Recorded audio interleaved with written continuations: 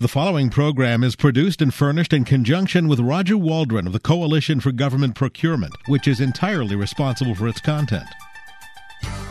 Welcome to Off the Shelf with Roger Waldron of the Coalition for Government Procurement on Federal News Radio, part of the Federal News Network. Off the Shelf gives a voice to commercial service and product companies selling in the federal market. Roger speaks to members and government officials about procurement policy, trends, innovations, and debates. Now your host, Roger Waldron.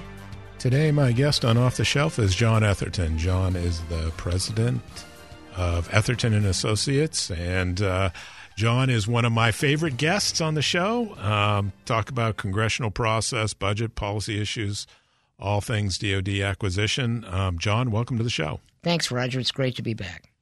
Well, I'm, as always, looking forward to this conversation. And, let's just start. Could you give us sort of a big picture, like immediate where we are in the current Congress and the DoD, the lay of the land with regard to some of the key policy, congressional initiatives, budget, that sort of thing? Sure, Roger. Well, as everyone knows, the sort of what really drives congressional process is the budget, and a lot of the bills associated with that. So right now we're in a situation where both appropriations committees and the authorization committees, those that deal with defense especially, are in the process of putting together their bills and getting ready to do the markups in committee. This week, the House Appropriations Defense Subcommittee is marking up on Wednesday, and we'll likely see their report and tables and things like that within a day or two. Next week, the Senate Armed Services Committee has planned their markup, which unfortunately for the public will not be done in an open fashion, but they'll do that next week and probably have a press release out, I would expect, on Friday with some of the details of things that they want to pursue. And then right after the Memorial Day recess, the House Armed Services Committee will do their markup of the Defense Authorization Bill for fiscal year 20, and there will be some acquisition policy provisions in that bill in Title VIII, as there always are. This week also, Congressman Thornberry has said that he plans to put out for public comment 2 acquisition policy-related bills, one dealing with innovation and the other dealing with the implementation of all of the legislation we've seen over the last 4 years. So that should give some prelude at least to what the conversation will be going into the markup in the House Armed Services Committee, although the new majority will have some areas that they want to pursue that will be separate and apart from that. So I think over the next 3 or 4 weeks we're going to see quite a bit in terms of Congress setting the agenda, and then we'll spend the bulk of the summer hopefully trying to work out what an appropriate top-line number will be, which will then allow the appropriations process to move forward and sort of see what the policy issues are that are being discussed that have a legislative implication. So Jon, typically, let's do some civics 101. Sure. So we have the Appropriations Committee, and then the Senate Armed Services is going to do the authorization. It sounds like the appropriations are a bit ahead of the authorization. Is that typical, and what are the implications of that? It's not typical. I think the implications of it remain to be seen, but I know that the House Armed Services Committee and the House Defense Appropriations Committee, at least what I've heard, have been collaborating quite closely in terms of the budget numbers, and that they have a common top line which they will use for markup. But normally the authorization committees are first. And that's one of the ways that they preserve their relevance in the process. Because essentially, and having worked on the Armed Services Committee for a number of years on the Senate side, what the Authorization Committee, when their bill will do, are really 2 things. Number one, on the funding side, they'll sort of set some boundaries, at least at the account level, that then the Appropriations Committees can work within. And sometimes the authorizers will take tough decisions that maybe there's some sympathy in the appropriation side, but maybe the politics won't support. And by virtue of the authorization bill going first, that makes that process. Sets the framework. Sets the framework a little bit easier. For the appropriators. Right. And the second thing that they do that's also probably as important as the first is that the authorization bill will essentially carry with it the policy issues that are very controversial and normally bog the process down considerably. And by having the authorization bill go first, you essentially put all those issues out there, let everybody debate them, see where the chips fall, and all that is sort of cleared away by the time the appropriations bills come up. And so when they're on the floor, that's usually a matter of a day or two, and they're off the floor, whereas the authorization bills can take as long as 2 to 3 weeks or even longer. So that serves a real very, very useful function. By sort of flipping the order, yes, the coordination is important, and that will ensure some collaboration on the budget tables. But I think it does maybe call into question a little bit, put into question the relevance of the authorization bills for the overall defense enterprise. I think that it remains to be seen how this will work out. And I think, at least I've heard, that the decision by the Senate committee, which is normally the case, the House will go first, the Senate will go second, or maybe within a week or so. In this case, now we have the Senate Armed Services Committee going first. Was part of the reason for that was to get out ahead of the appropriations process, at least on the Senate side. So we'll see how all that plays out. But many years ago, the GAO, the Government Accountability Office, ruled that the passage of an appropriations bill represents a de facto authorization. So as far as the budget process is concerned, there's no technical reason why you need an authorization bill in order to move forward with the budget decisions. And so the committees have always been on a little bit shaky ground. Right. So is there a sense of why this seems the standing order sort of not? I mean, it's not fully flipped, but it's I guess jumbled. Maybe is a good way to describe it. I don't look at this as anything necessarily as part of the dynamic between the Defense Appropriations Subcommittee and the Armed Services Committee in the House. I think it's part of a bigger process where, in general, the leadership and the Appropriations Committee leadership wanted to get all the bills done as quickly as possible, and I think this is just part of that bigger process. Mm-hmm. So that just in a sense let's get things moving, let's get it on, let's get people to understand where they are and what they can do. Correct. Kind of thing. Yeah. Correct. Yeah. Sort of a good government thing, sounds like. It is, right? But ultimately what will be necessary for all that to move forward to enactment will be a broader agreement on the budget caps, which we don't have yet. And that's, I think, a ways off before we get to that point. So with regard to the authorization, do you have a sense of what from a procurement perspective, any priorities or things that there's some buzz around that people are looking at? Or I'll just give you what I've heard. And again, on the Senate side in particular, we won't see anything until after the deal is done next week. There's a lot of interest in the software acquisition and practices proposal that came out of the Department of Defense and the Defense Innovation Board. And with that proposal, there was a legislative draft, which always makes the conversation a lot easier. If you have draft language, then people can see what it would look like, and they can understand the implications of it from a statutory basis. So that's being, I think, actively reviewed and looked at both on the House side and on the Senate side. I fully expect there to be some action on some of that.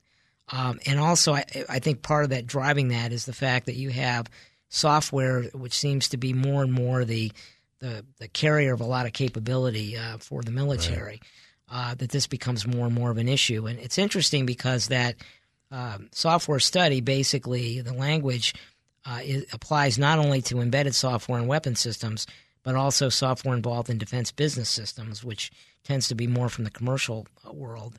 And basically sets up sort of a similar process for acquisition of software capability in both areas. So it should be an interesting conversation. If you go back and look at the last couple of defense authorization bills, software and the issues around that have come up a couple of times, whether it's in the area of intellectual property or whether there needs to be some sort of a process that's significantly or markedly different than what you have for the acquisition of other capabilities. So it should be interesting. So different from a sort of FAR SECA-based perspective, or different from I guess just iterative perspective in terms of the how you go about buying it? I mean, I don't think the issue is so much the FAR DFARs with DoD. I think it's more of an issue of funding. Okay. How you manage it, how you construct the teams, what sort of time frames that you impose on the acquisitions. But I think a lot of it, if you read the language carefully, really is a matter of taking the existing tools and sort of reorganizing them and creating a way to get a lot of things started, especially on the development side, and get them moving very quickly. So it almost sounds like, to me, like having where I came from, that would be the flexibilities you get from a revolving fund, right, or that sort of thing. At least for an initial. And I think the idea is to get started with something. I don't think anybody thinks that whatever results from the markups or whatever, if there in fact is language in the bills, that it'll necessarily be the final word. I think everybody looks at this as an iterative work in progress as people understand the implications of the language and going forward. And I would not be surprised to see this conversation carried into next year and maybe even the following year. Okay. And, John, we're already up on the first break. When we come back, we'll continue this discussion. I have to ask you about Section 809, the panel report, and whether any of that may or may not be in play for this Congress, or and any other key things that are going on that you might see coming down the pike. My guest today is Jon Etherton. He is the president of Etherton and Associates.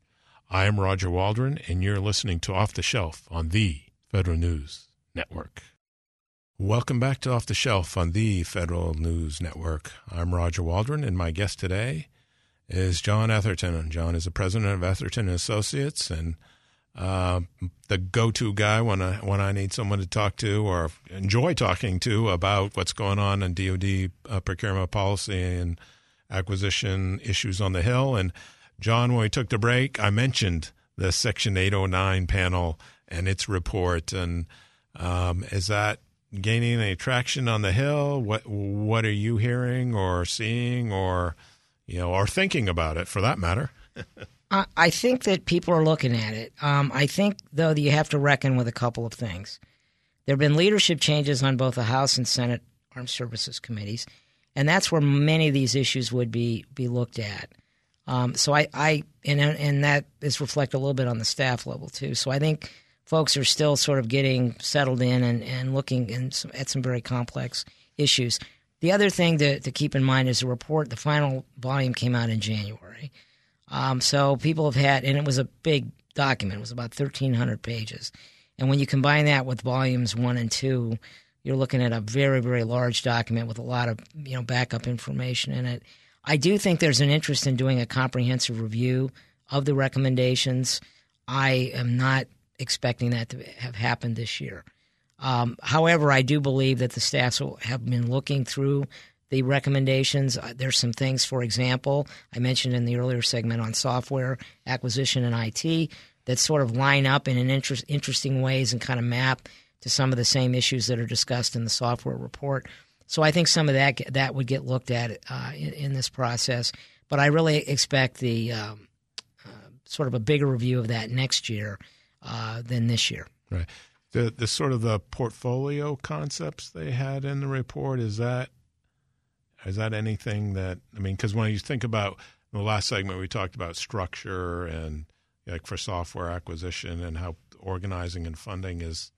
You mentioned the software recommendations, the 809 panel. Is there anything there? Or I think there is. I think, though, that for some people who have not been involved in this process for a long time, seeing this in the light of the current PEO structure in DoD for these major programs is still something that I think people are going to have to understand. I think, in my opinion, in reading the report, there's some significant differences.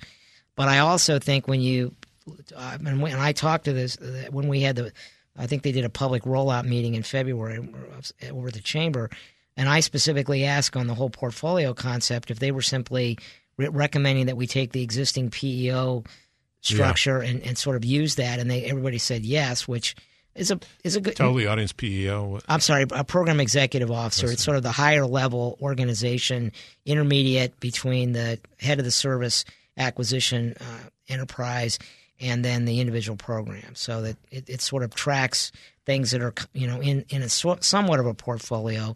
But I don't think that was the original organizing principle.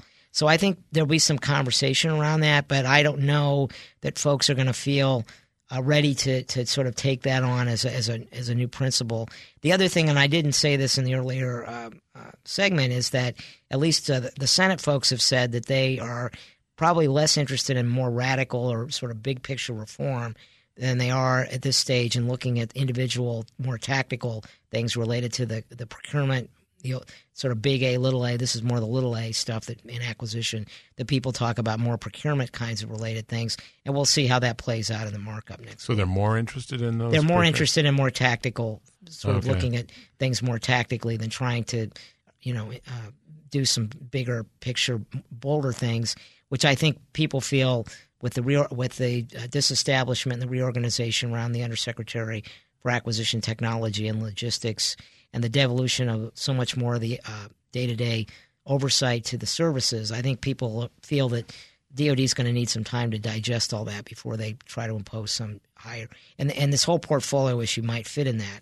The other thing that I think is an issue on the 809 panel is that the letter that came over from the department as sort of the response to the Hill on the 809 panel was, I wouldn't characterize it as very enthusiastic. It was fairly lukewarm.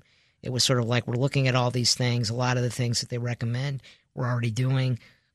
Right. Argue about that. But I think for something like a portfolio shift or something like that, there would at least have to be some, at this stage, some indication the DOD was open to that, or that at least there was some parts into it, into that sort of thing. Yeah. So okay. Well, that was all about streamlining. Right. I mean, arguably, one could say, at least the tactical recommendations. Those who promote those would say that's about streamlining. So I wanted to maybe shift the conversation a little bit to streamlining, and there's been a lot of efforts, initiatives, tools, etc., around streamlining. And I just want to get your thoughts on it, and we can go down through some of them. And it's like opportunities, consequences, perhaps, or ramifications might be even a better word. So first, let's start with Other Transactions Authority.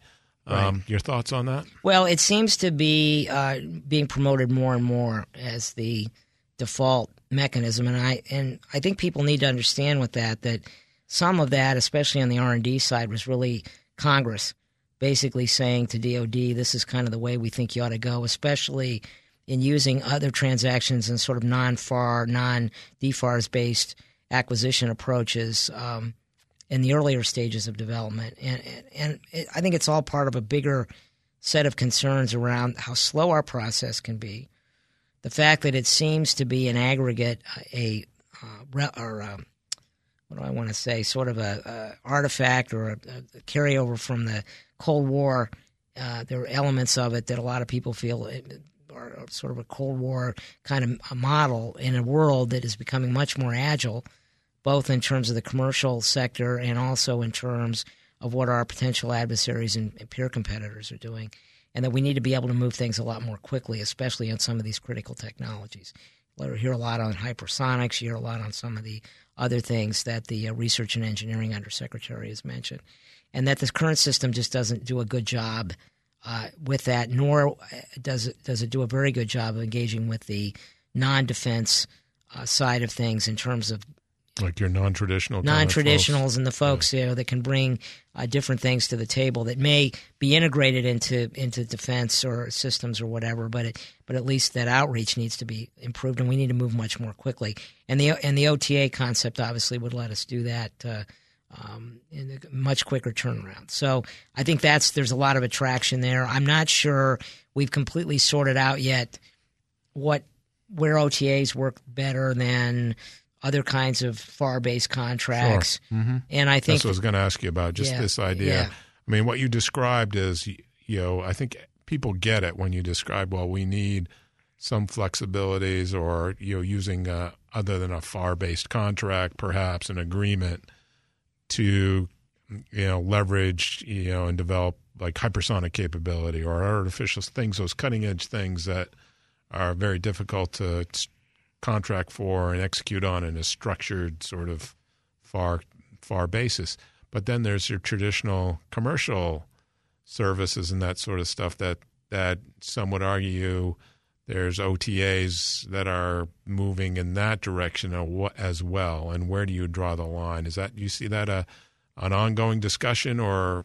I do. I think it is an ongoing discussion, and I still get the sense from the Congress, at least the staff people I've been talking to, especially on the authorizing side, of the world, that there's a real interest in seeing where those boundaries ought to be drawn. Where is it appropriate to decide, where an OTA is a better way to go versus maybe a more FAR-based kind of approach, that we haven't really quite done a nice job yet of demarking those two areas. So I think I expect to see still some interest in that, and I think the department is embarked in that same process. I think the real challenge that will emerge is, to the extent that a lot of these things are successful, you then have to figure out how do you do a transition, or how create a pathway to get the capability in the hands of the warfighter in some meaningful, large, scalable. Scalability is become, you hear that word quite a bit, and I think people are still kind of struggling with figuring out which of these techniques really are truly going to be scalable in the way that they need to be. Yeah. So, and just we got about a minute left in this segment, but it seems to me, I don't know if you think of it this way, but this whole conversation of where you draw the line, the OTAs versus the FAR, in a certain sense, I think from a company's perspective, from the private sector perspective, in a certain sense, it's kind of way you divide markets. The federal government divides markets all the time in different, whether it's small business, it's all the various NAICS codes that determine whether you're a small business or not for a particular procurement. That's all about dividing markets. Do you think that's part of the it seems to me it's part of the focus on why people are so, I guess, interested in where, I would say concerned, or where that line is drawn. I think that, yes, I think that's a reasonable analogy, though I do think that scale is another consideration. I mean, when you look at markets, and scale and process, I guess, are big considerations on the DoD side. How fast, what sort of process do you need to get something where you want it, and how much of this capability are you eventually going to deploy, and then for how long? And where do the OTA instrument, where does it fit in that versus some other things, given I sense a real strong imperative that we just need to move everything much more quickly. So I think there's still a lot of work in progress on this till we get a lot of these things sorted out. And doing it quickly, I think that to thread the needle, doing it more quickly, but also having that sense of some transparency, right? And that creating the trust factor that you need to have in this context. My guest today is Jon Etherton. He is the president of Etherton and Associates. And John, when we come back, we'll continue this discussion on streamlining and its consequences. I am Roger Waldron, and you're listening to Off the Shelf on the Federal News Network. Welcome back to Off the Shelf on the Federal News Network. I am Roger Waldron. My guest today is Jon Etherton. Jon is the president of Etherton and Associates, and today we've been talking a little bit about what's going on the Hill, a little bit about OTAs, and I wanted to continue the conversation about streamlining and its consequences, and the Section 804 authorities.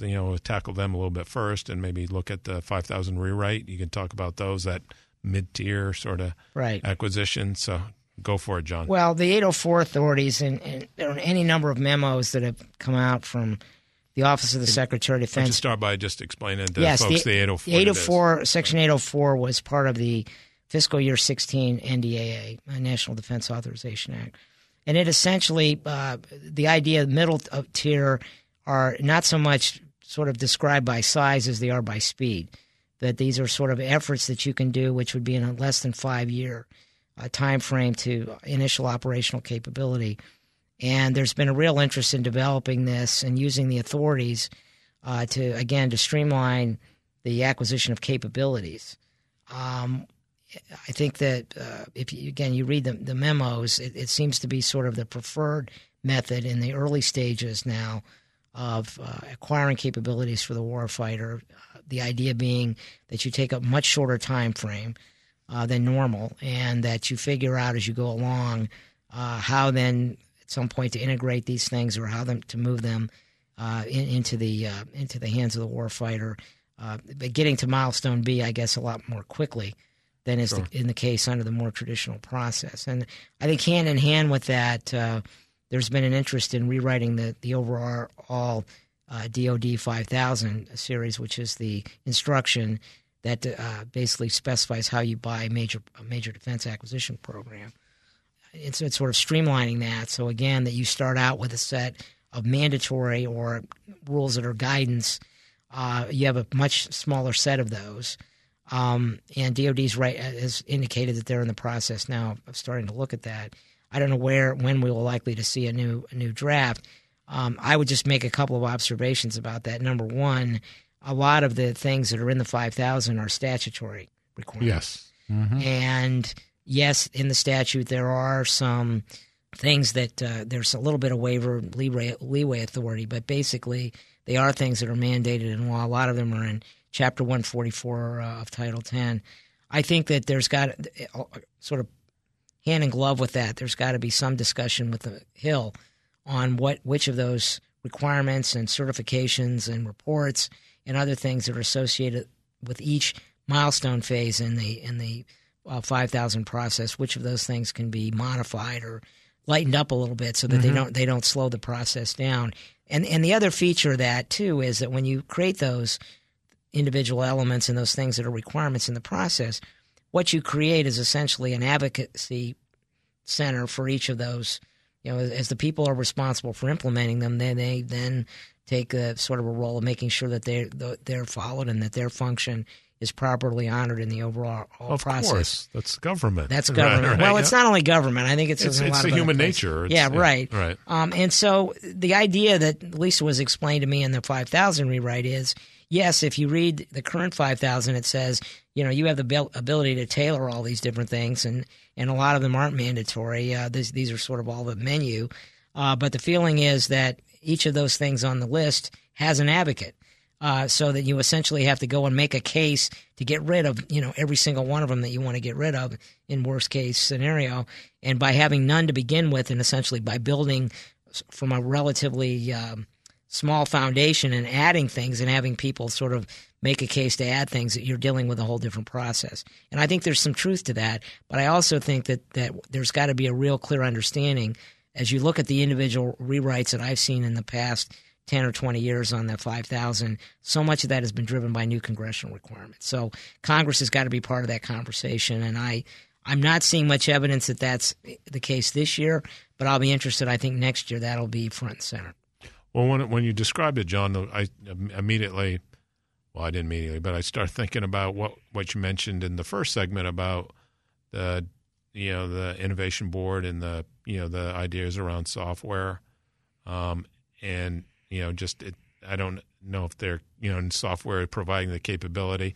I don't think they're related, but logically they seem to me they should be in a certain sense. Does that make sense? It makes sense, and I think it is also an indication.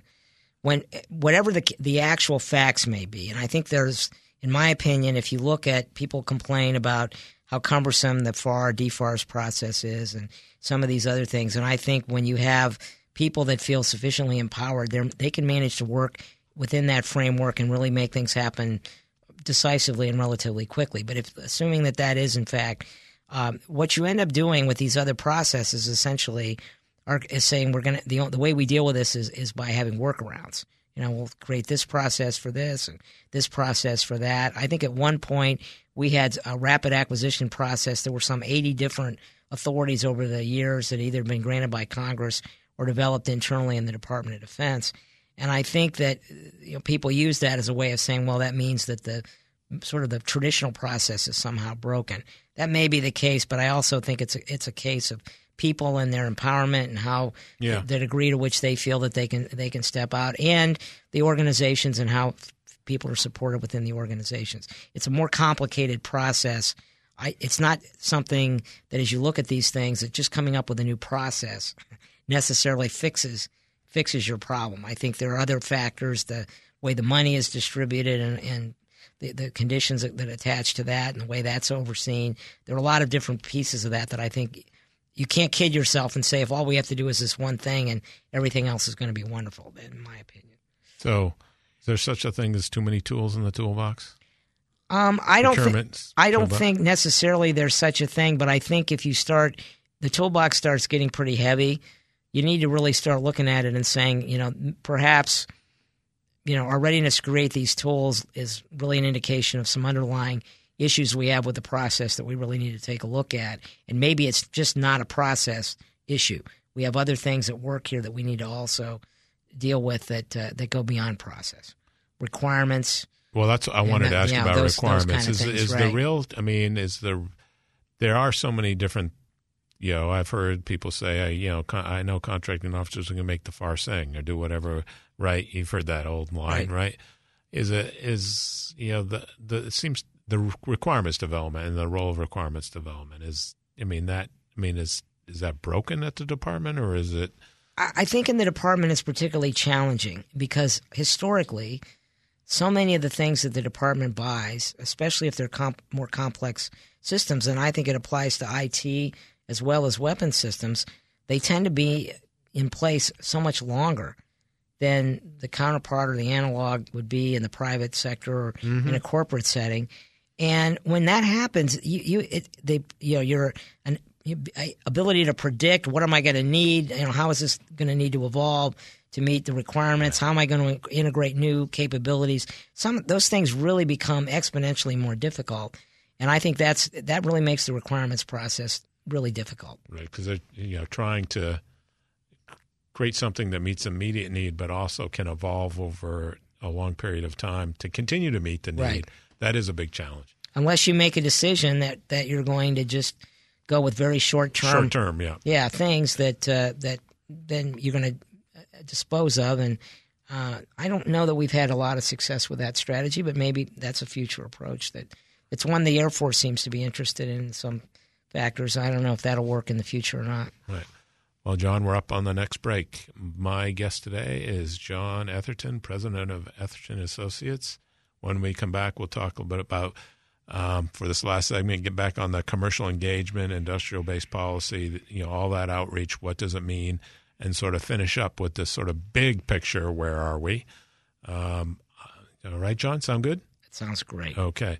I am Roger Waldron, and you are listening to Off the Shelf on the Federal News Network. When the world calls for advanced electronics, we respond with C4ISR breakthroughs. When the world calls for defense from cyber threats, we provide groundbreaking cyber solutions. When the world calls for a revolution in autonomous technology, Northrop Grumman is there. At Northrop Grumman, we're constantly innovating to deliver the most effective and affordable solutions to our customers. Whether it's cyber, logistics, autonomous systems, C4ISR, or strike, that's the value of performance. Northrop Grumman. To learn more, visit northropgrumman.com/performance. Welcome back to Off the Shelf on the Federal News Network. I'm Roger Waldron. My guest today is Jon Etherton, president of Etherton and Associates. And John, this is the last segment, and it wouldn't be a show if we didn't talk about commercial engagement, some on industrial policy, and we're really talking about this well publicized now strategy outreach to Silicon Valley by the department.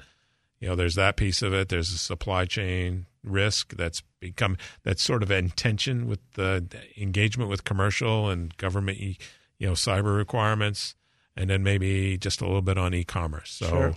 Go have at it. Well, what strikes me about the discussion around commercial is how much we've evolved the conversation since we really spent so much time focusing on it during the time of the Federal Acquisition Streamlining Act in the mid-1990s.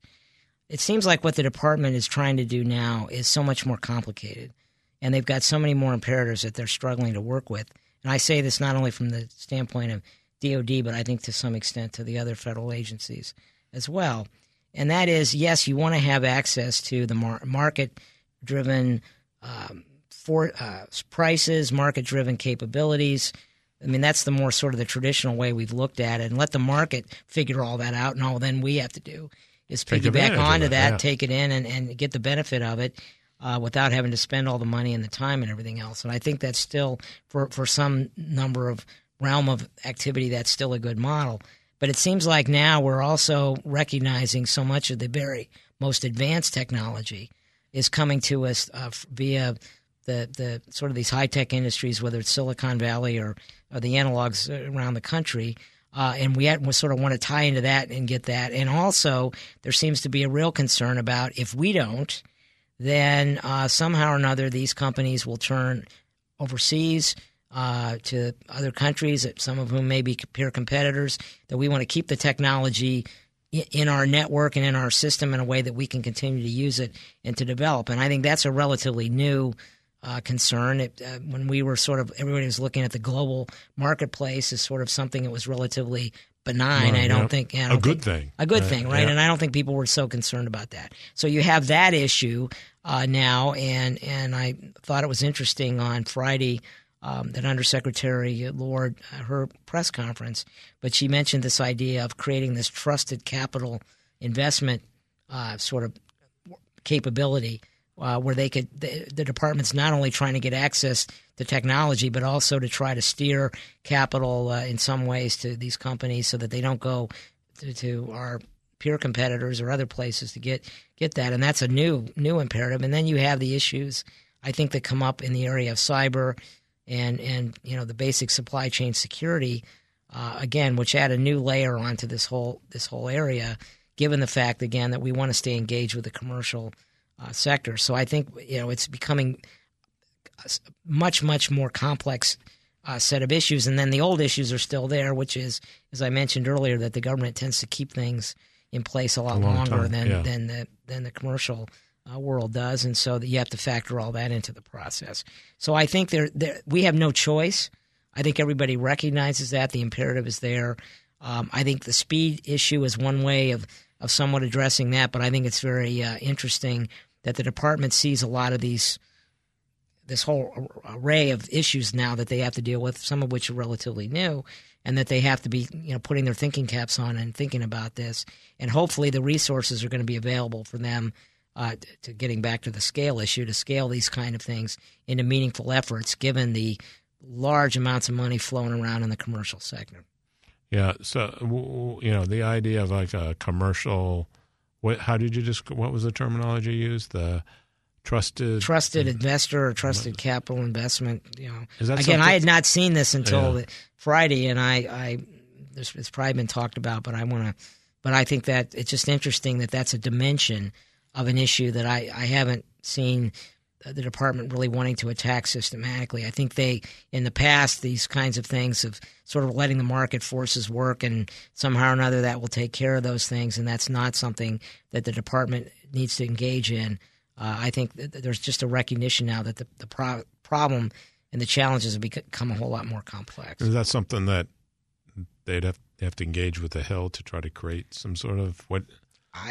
Presumably, but I don't know if there's any. Seems there might be some appetite for something like that. I mean, because the flip side of it is like the mistrusted folks who are prohibited from doing business with the federal government, and that kind of like there's statutory language around some of those. So it seems to me it's an appealing idea. And I recall when I was on the Armed Services Committee staff many, many, many, many years ago, that the idea of the department getting involved in any sort of equity shares or being sort of involved in anything involving financing or anything else was largely considered kind of anathema, at least in some quarters. And now I think people are having to think a lot more creatively about these things because we do have these, all these issues that are sort of now intertwined, and given the way that the global marketplace is so. Right, and just the speed with which technology can change things overnight, and I think a little idea can have a profound impact, right? Right. We've got about 2 minutes left. Any thoughts on the e-commerce side of things when you think about commercial?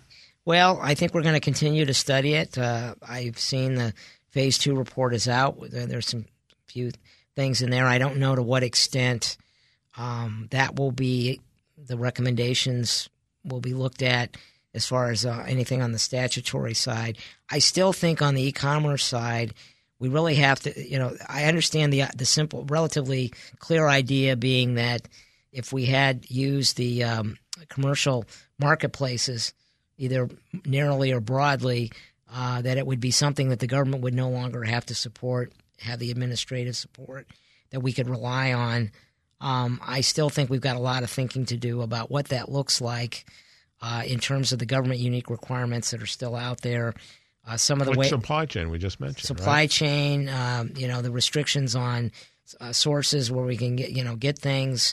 the small business the beliefs that we ought to be using the acquisition and taxpayer dollars to support small business. That's a widely supported policy, and the restrictions on domestic sources for certain things. I think all of those things that you've got that issue. You have sort of, I think, the other challenge is sort of figure out how a fairly widespread use of this, even in some categories of commercial items, how that would work with category management, and how you make the two of those work together, given the government's large buying power as a organization. Right. And I think there's some things like that I think still need to be sorted out as we go down that road. I think it's a good conversation to have, but I still think we're going to be spending more time talking about this as we go forward, because I think some of the initial thinking about it, I think then it leads you to these other areas that you have to figure out how to work through. Yeah, and just with a minute left, any thoughts on, I want to give you one chance, and it's probably could be a whole show, like where are we on the continuum of equity? It seems to me it's all about catching up with the private sector. Right. And it's the mantra day after day you sort of hear. Well, I think that the challenge there is the private sector is changing all the time. Yes. So whatever you're trying to catch up with, whatever model that you may be chasing, may be yesterday's model, within a relatively short time. So I think that challenge is still going to be out there. And we do have these things that we've imposed on ourselves as matters of public policy, in which the procurement process is one of the main instruments for implementing those things. And so I think we're going to continue to have those kind of conversations. I think that I see the continuing emphasis on speed in this whole process. I think given where we are internationally, I think that's a legitimate thing. Yes. My fear is, honestly, that in the past, when we have focused on one of the three principal considerations in acquisition, whether it's speed, performance, or cost, if we focused on one too much to the exclusion of the other two, once the results of the oversight community come back and say, well, things are out of whack. Things are out of whack. We tend to pull things back into the middle and give up some of the advances, and we can't afford to do that. At this point, we have to figure out some way to work through it without that historical pattern repeating itself. And I think that's going to be a real challenge. It's almost like that old theory is like you've got to, you got to be willing to accept some risks to make some progress and learn from it, and be able to replicate the good results, right? That, and it's political. It's the basic how you present that, yes, and how you talk about it in the political world. It's a challenge. We could do a whole show on oversight and the consequences of it, and the benefits and consequences of it. I want to thank my guest today, Jon Etherton, president of Etherton and Associates. I'm Roger Waldron, and you've been listening to Off the Shelf on the Federal News Network. You've been listening to Off the Shelf with Roger Waldron of the Coalition for Government Procurement on Federal News Radio, part of the Federal News Network. Tune in Tuesday mornings at 11 or subscribe to this show on iTunes or Podcast One.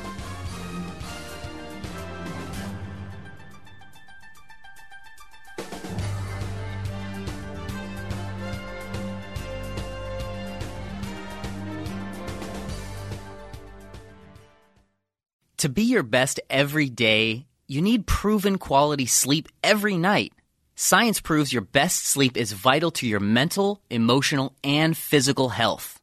And that's where the Sleep Number bed comes in. And let me tell you, ever since I've had it, my sleep IQ score is just going higher and higher. And did you know 8 out of 10 couples say that one of them sleeps too hot or too cold? Science tells us regulating your sleep temperature leads to higher quality sleep. For many couples, temperature struggles are a real challenge. So here are some tips to help you both sleep just right. Look for beds designed with temperature benefits, such as the new Sleep Number Climate 360 Smart Bed that actively warms and cools each side, so you both sleep blissfully comfortable. And now save 40% on the Sleep Number 360 Special Edition Smart Bed, plus special financing for a limited time. Only at Sleep Number stores or sleepnumber.com/podcast1. Sleep Number, the official sleep and wellness partner of the National Football League. Subject to credit approval, minimum monthly payments required. See sleepnumber.com for details.